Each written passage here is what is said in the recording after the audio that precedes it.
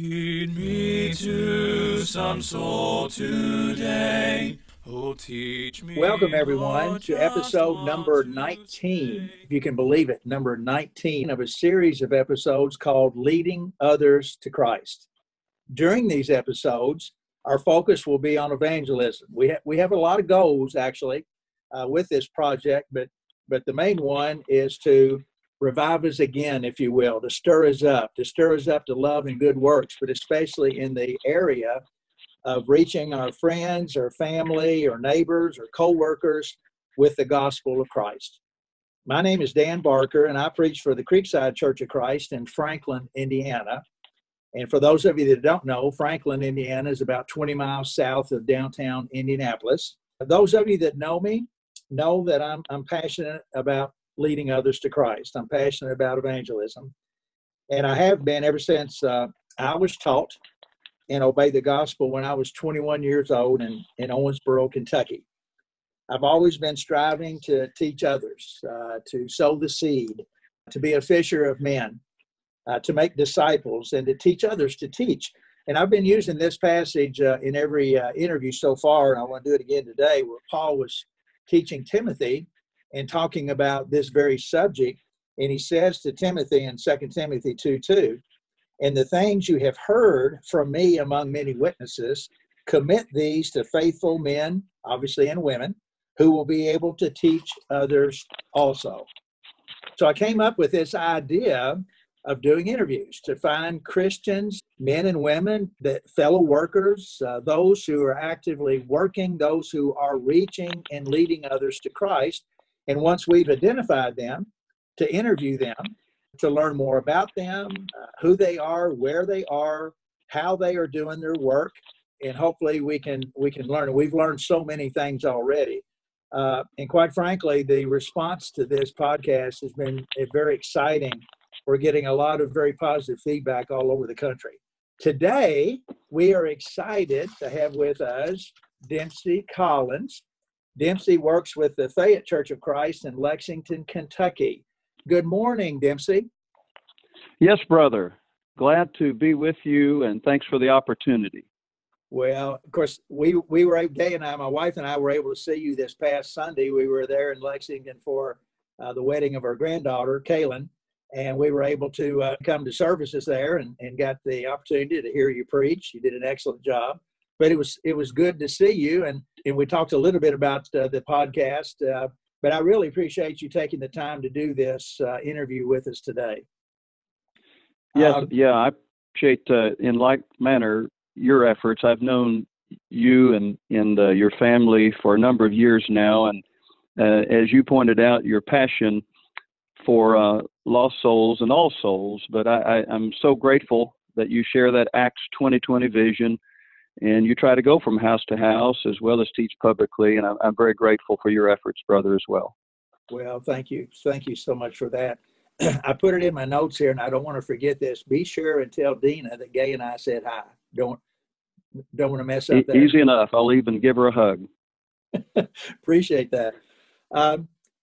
As we've done in the other interviews, you've probably heard this from the past.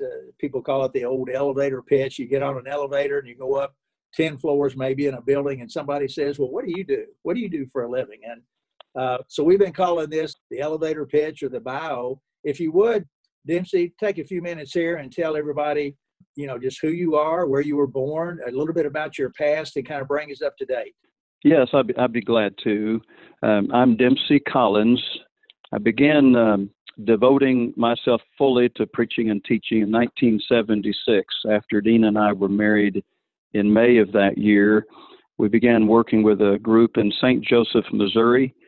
We were with that group only about a year, but there were 20 souls baptized that year, and many of them are still faithful. 2 of them are now serving as elders at one of the churches in St. Joseph, Missouri. From there, we moved to Boca Raton, Florida, and again, by the grace of God, saw many souls saved there, built our own meeting place, became self-supporting, moved up to Indiana for about 4 years after being 4 years in Boca Raton, Florida, and Had a number of really good experiences there, met a lot of good people, and that church continues to grow and thrive. You may know of the group in Jamestown, Indiana, Dan, Yes. but they've got, I believe, 3, if not 4 elders there now. And then from there to St. Peters, Missouri.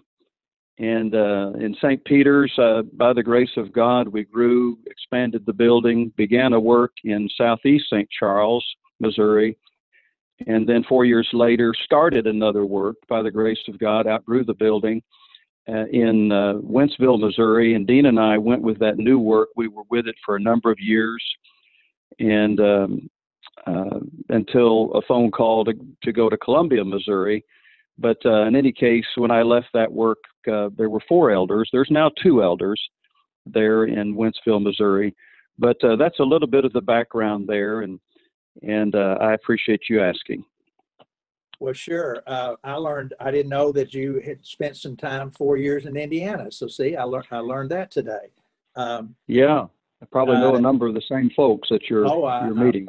I guarantee you we do. That's been one of the real blessings for me with doing these interviews. About half of the people of the 19 so far I knew from the past, some connection, but the others I didn't know them. And so it's been great to, make some new contacts and start some new relationships. And we've learned a lot about a lot of people. Just to get us going here let's back up a little bit. Did you grow up, and I'm going to use the phrase, did you grow up in the church? When did you obey the gospel, and who taught you? My mother was a Christian, all of my life. She was a faithful servant of the Lord. My dad was not. He didn't care much about those kind of things, but my mother was very strong. She was rock solid, and it's mainly her good example, unwavering example. She did know the Lord, brought up in the church by her grandma. She was raised by her grandma. And so it was a lot of her rock solid example, just Joshua type character. As for me and my house, we will serve the Lord. And that's the thing I remember the most. And probably there have been 2 godly women in my life that have been the most influence on me on this earth. And that's my mother and of course, Dina, my wife. And as Paul Earnhardt would say, she's 3/4 what I'm worth. But in any case, the godly women in my life have made a huge difference as far as the right kind of focus. Yes, I was brought up at least knowing many, many truths, and a lot of that my mother. Well, that's great. And that's one of the things that we want to do too. These interviews have gone so fast, it's hard to believe that we're number 19, but I want to interview some women too, Dempsey, because there's a lot of our sisters out there that are leading others to Christ, that can set up studies with people that you and I can, and they need to be recognized, and we need to learn from them, and the other sisters out here need to learn from them as well. Amen. What about this in your life? Has there been anyone, I'm sure there probably has been, that we would call that it was a mentor to you, somebody that maybe kind of took you under their wings and helped teach you and motivate you to be an evangelist? Yeah, it's a good question, brother. No one person in particular. There have been numerous men early on that I admired because they were evangelistic. Grover Stevens was one of them, but no one person in particular. Early on, I just understood, and I was brought up in a time period when I believe brethren were much more evangelistic, and that kind of caught on with me. And so even before I began preaching, I had a number of Bible studies with people, and college would go door to door and try to set up classes. And so it was just a part of being a disciple. And as you know, Dan and brethren, we do this work because we're Christians, because we're disciples of Jesus Christ, not because we're a preacher or a deacon or an elder. It's because we're disciples of Jesus. And I don't believe there's any other option. In some capacity, on some level, we need to be evangelizing. We need to be saving the lost. I think it's all a part of being a disciple of Jesus Christ. And so no one person in particular, it's just early on, that was a part of my understanding. It's a part of being a disciple of Jesus. And when we went to St. Joseph, Missouri, I was just as green could be, didn't know much of anything. I knew it was right to save people. And so those poor people suffered through those sermons that I had during that time period. But during the week, I set up numerous Bible studies and had that opportunity. And I just found preaching provided more opportunity to do that. And of course, my schedule was more flexible. So I basically saw preaching as simply another or a better opportunity to do the evangelism, and didn't have a really good organized schedule back in that time period, and now figured out a few things as far as structure and schedule. But in any case, that was just early on my understanding of being a disciple. In some way, in some level, this is something Jesus wants us to do. Yes, and that's going to tie into my next question. But I think you've just touched on something that's part of the motivation for doing these podcasts. And I don't want to be negative. I'm just talking about reality. In a lot of places, Dempsey, and you know this, in a lot of places, the work that we're talking about doing, this work that we're talking about during this interview, is not being done. And it's disappointing because there are congregations that are closing their doors, they're shrinking, no new people are being reached in the community. And, you look and you go, well, what has happened? What has happened here? And that's why we want to, talk about this more, is to, like you said, you grew up during the time when more people were involved. And I'm just totally convinced that we need to get these juices going again, if you will. Amen. So that kind of ties into, you answered it a little bit already, but the why question. Why do you do what you do? Why is Dempsey Collins so motivated to be involved in leading others to Christ?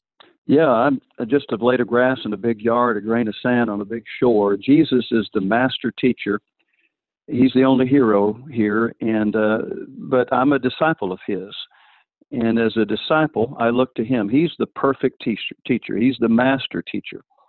And so as I look at, teaching like John 4, and him going to that Samaritan woman, and so many, many lessons to learn from that, I see, many principles as far as the individual time he took, even though his schedule is so tight. He only has a 3.5-year window to do all of these things. And he speaks to the crowds, but often takes time for a single individual, a woman, a Samaritan woman. And when you look at that example of how he took time for the individual, and no one's busier than he was, that says, well, I can take time for the individual. I don't have to have a building. I don't have to have a pulpit or a crowd of people. The individual is very important. And I look at Jesus and how he would be in the most ordinary situations. Again, he's the master teacher. And he would manufacture opportunities out of ordinary situations. We sometimes think we've got to have an audience. We have to have a building or a meeting or something before there's an opportunity. And Jesus, he's walking all morning long. He's hot. He's tired. He's thirsty. He wants a drink of water. Takes an ordinary situation and makes an opportunity out of it. I learned that from the master. He starts this conversation always thinking spiritually, spiritual water from physical water.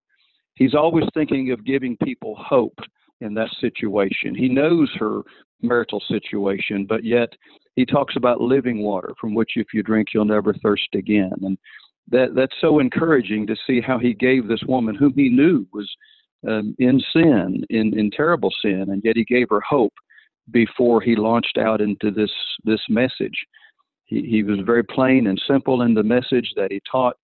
And here's the thing that I think especially gets to your point about what's going on among brethren today, and that is it has to be sacrifice. We have to get out of these comfort zones. And a lot of people don't do it, Dan, simply because it's hard work.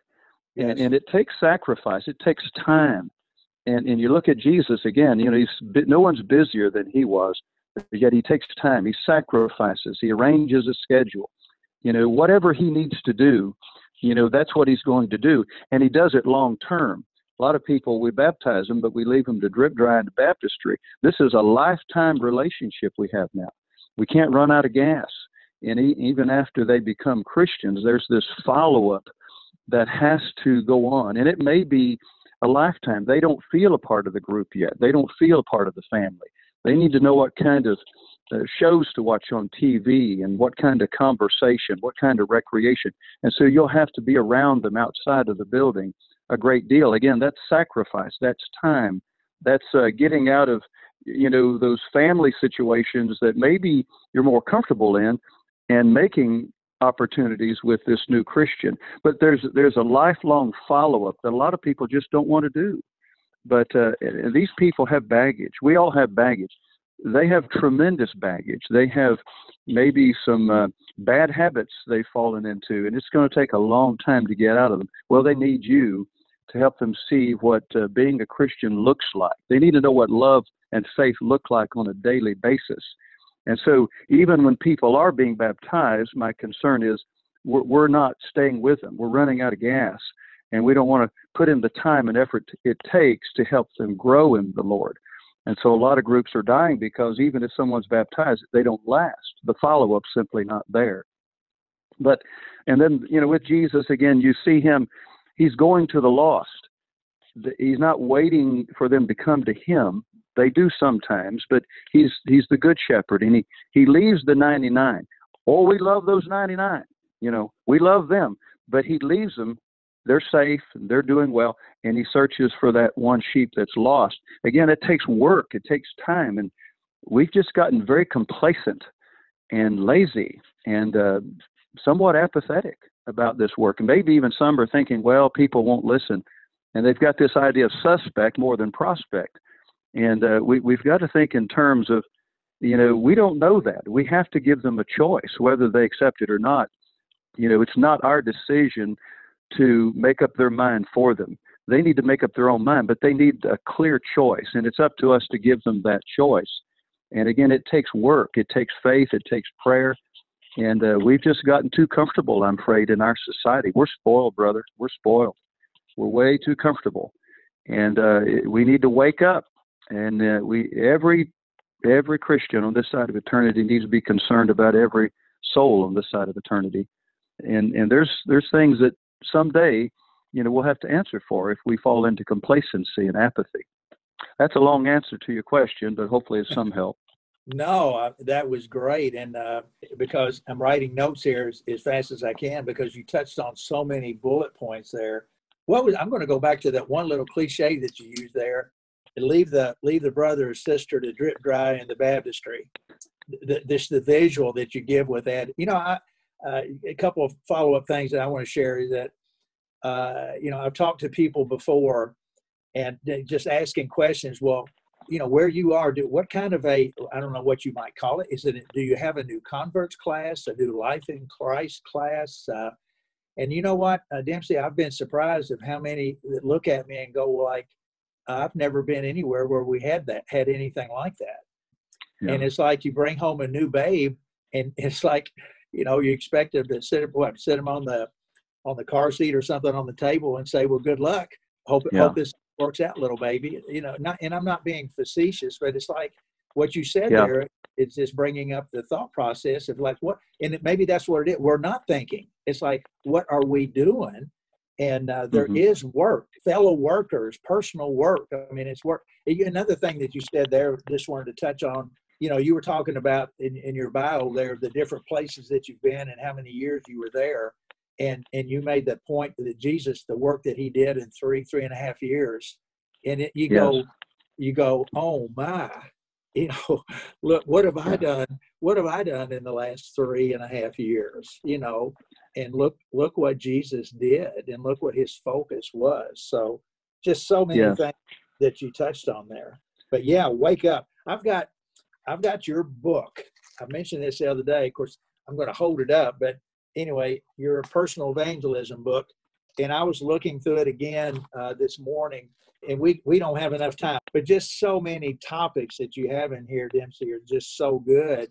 And one of them I wanted to share, and I've shared it on a couple of interviews, but on page 7, in your book, you got a copy of a newspaper article that was in the Owensboro, Kentucky Messenger and Enquirer. It was on Saturday, April the 30th, 1960. But this article was in the newspaper, and it was titled, "The Growth of the Church of Christ in the U.S. has been tremendous." And the focus of the article was talking about that the Church of Christ is one of the fastest growing churches in America. And you look at that and go, again, back to what we said earlier, what has happened. But one thing I thought was just so ironic, it was on Saturday, April the 30th, 1960. April the 30th is my birthday. And on that day, I would have been 14 years old and knew nothing about what the church and all these things that we're talking about. But I just thought that was good. But, just to trigger a couple other thoughts real quick of one place that you had in here that we have been won to win. We've been saved to serve. And that's just a few little words there, but what does that trigger? What thought does that trigger? Well, I think with just a few minutes remaining there, people would say, well, how do I get started? What method, procedure, and all of that. And I would just, of course, prayer. You can do more than pray after you pray. You can't do more than God, so you start with prayer. And so I would just urge them to get to it. Get specific. Write a prospect list. And that's one of the things in that journal there is make a prospect list and get specific and just, go through that prospect list and ask people, would they like to have a Bible study? You'd be surprised the number of people that may be positive in response. And just people say, well, what do you say? How do you approach them? And, okay, here it is. Would you like to have a Bible study? There it is. And sometimes people say, well, yeah. And then you can, go with your times on that. But just get to it. And, when I first started, I got run over like a freight train at times. I didn't know, very much. You just go ahead and start, though, where you are, where they are, rather. And you talk with them and you see where they are. Are they believers? Are they atheists? Are they agnostic? Do they think the Bible is the Word of God, Jesus, Son of God? Figure out where they are and start where they are. And then, begin, your search of the Scriptures with them. But, and I would just urge them also, don't give up too soon. Offer just one study. How about one study? I have begun many a class by simply saying, well, how about we just do one study, and if you don't like it, you won't hurt my feelings, that'll be it, and I'll be gone. But just one study. Give me one opportunity there. And you told me a story the other day of how that worked for you. Just give me 1 hour. And that's exactly right. That's another option that we don't take advantage of enough. Offer a study based on the family. I've seen God save many a person where it started out as simply a family study. A lot of people, that sounds appealing to them to have a family study. But even if they don't want the individual structured class, maybe a correspondence course, invite them to the assembly, of course. Invite them over to your house for a meal. Get to know them a little better. A lot of times they don't really care what you know until they know that you're interested in them. There's a relationship there. So all of those things are just other options that we have after they say no. There's life after no. And life changes, as you know. You keep in good relationship with them. And so 6 months later, lost a job, a health issue, maybe they'll look you up, but you just, from time to time, keep in touch. There's other options even after they say no. There's life after no. And so you move on, but you keep maybe praying for that individual and keep their name handy. So I know we're about out of time here, Dan, so yeah. I'll be quiet here. No. That's so, so many of these interviews, it's like, oh man, I wish we could go longer. Yeah, we could look how long we could talk about life after no. I mean, it's just so many things with that. Is there now you've already done the one thing because you did a good job on that of how people can get started. Is there maybe one conversion story in your past that you'd like to share with us about maybe a unique way it was set up, or is there anyone like that you'd like to share? Well, the thing I really, really look back on with great joy is probably a young man who was first baseman in a Little League baseball team my son was on. His name was Alan Hillier. And Alan was a really quiet boy, but a good-hearted young man.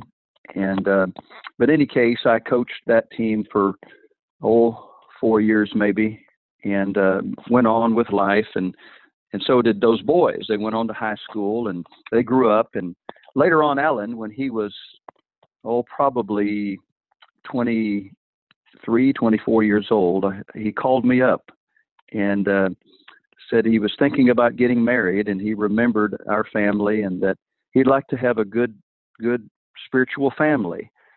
And so would I study the Bible with him? And so, that's manna from heaven.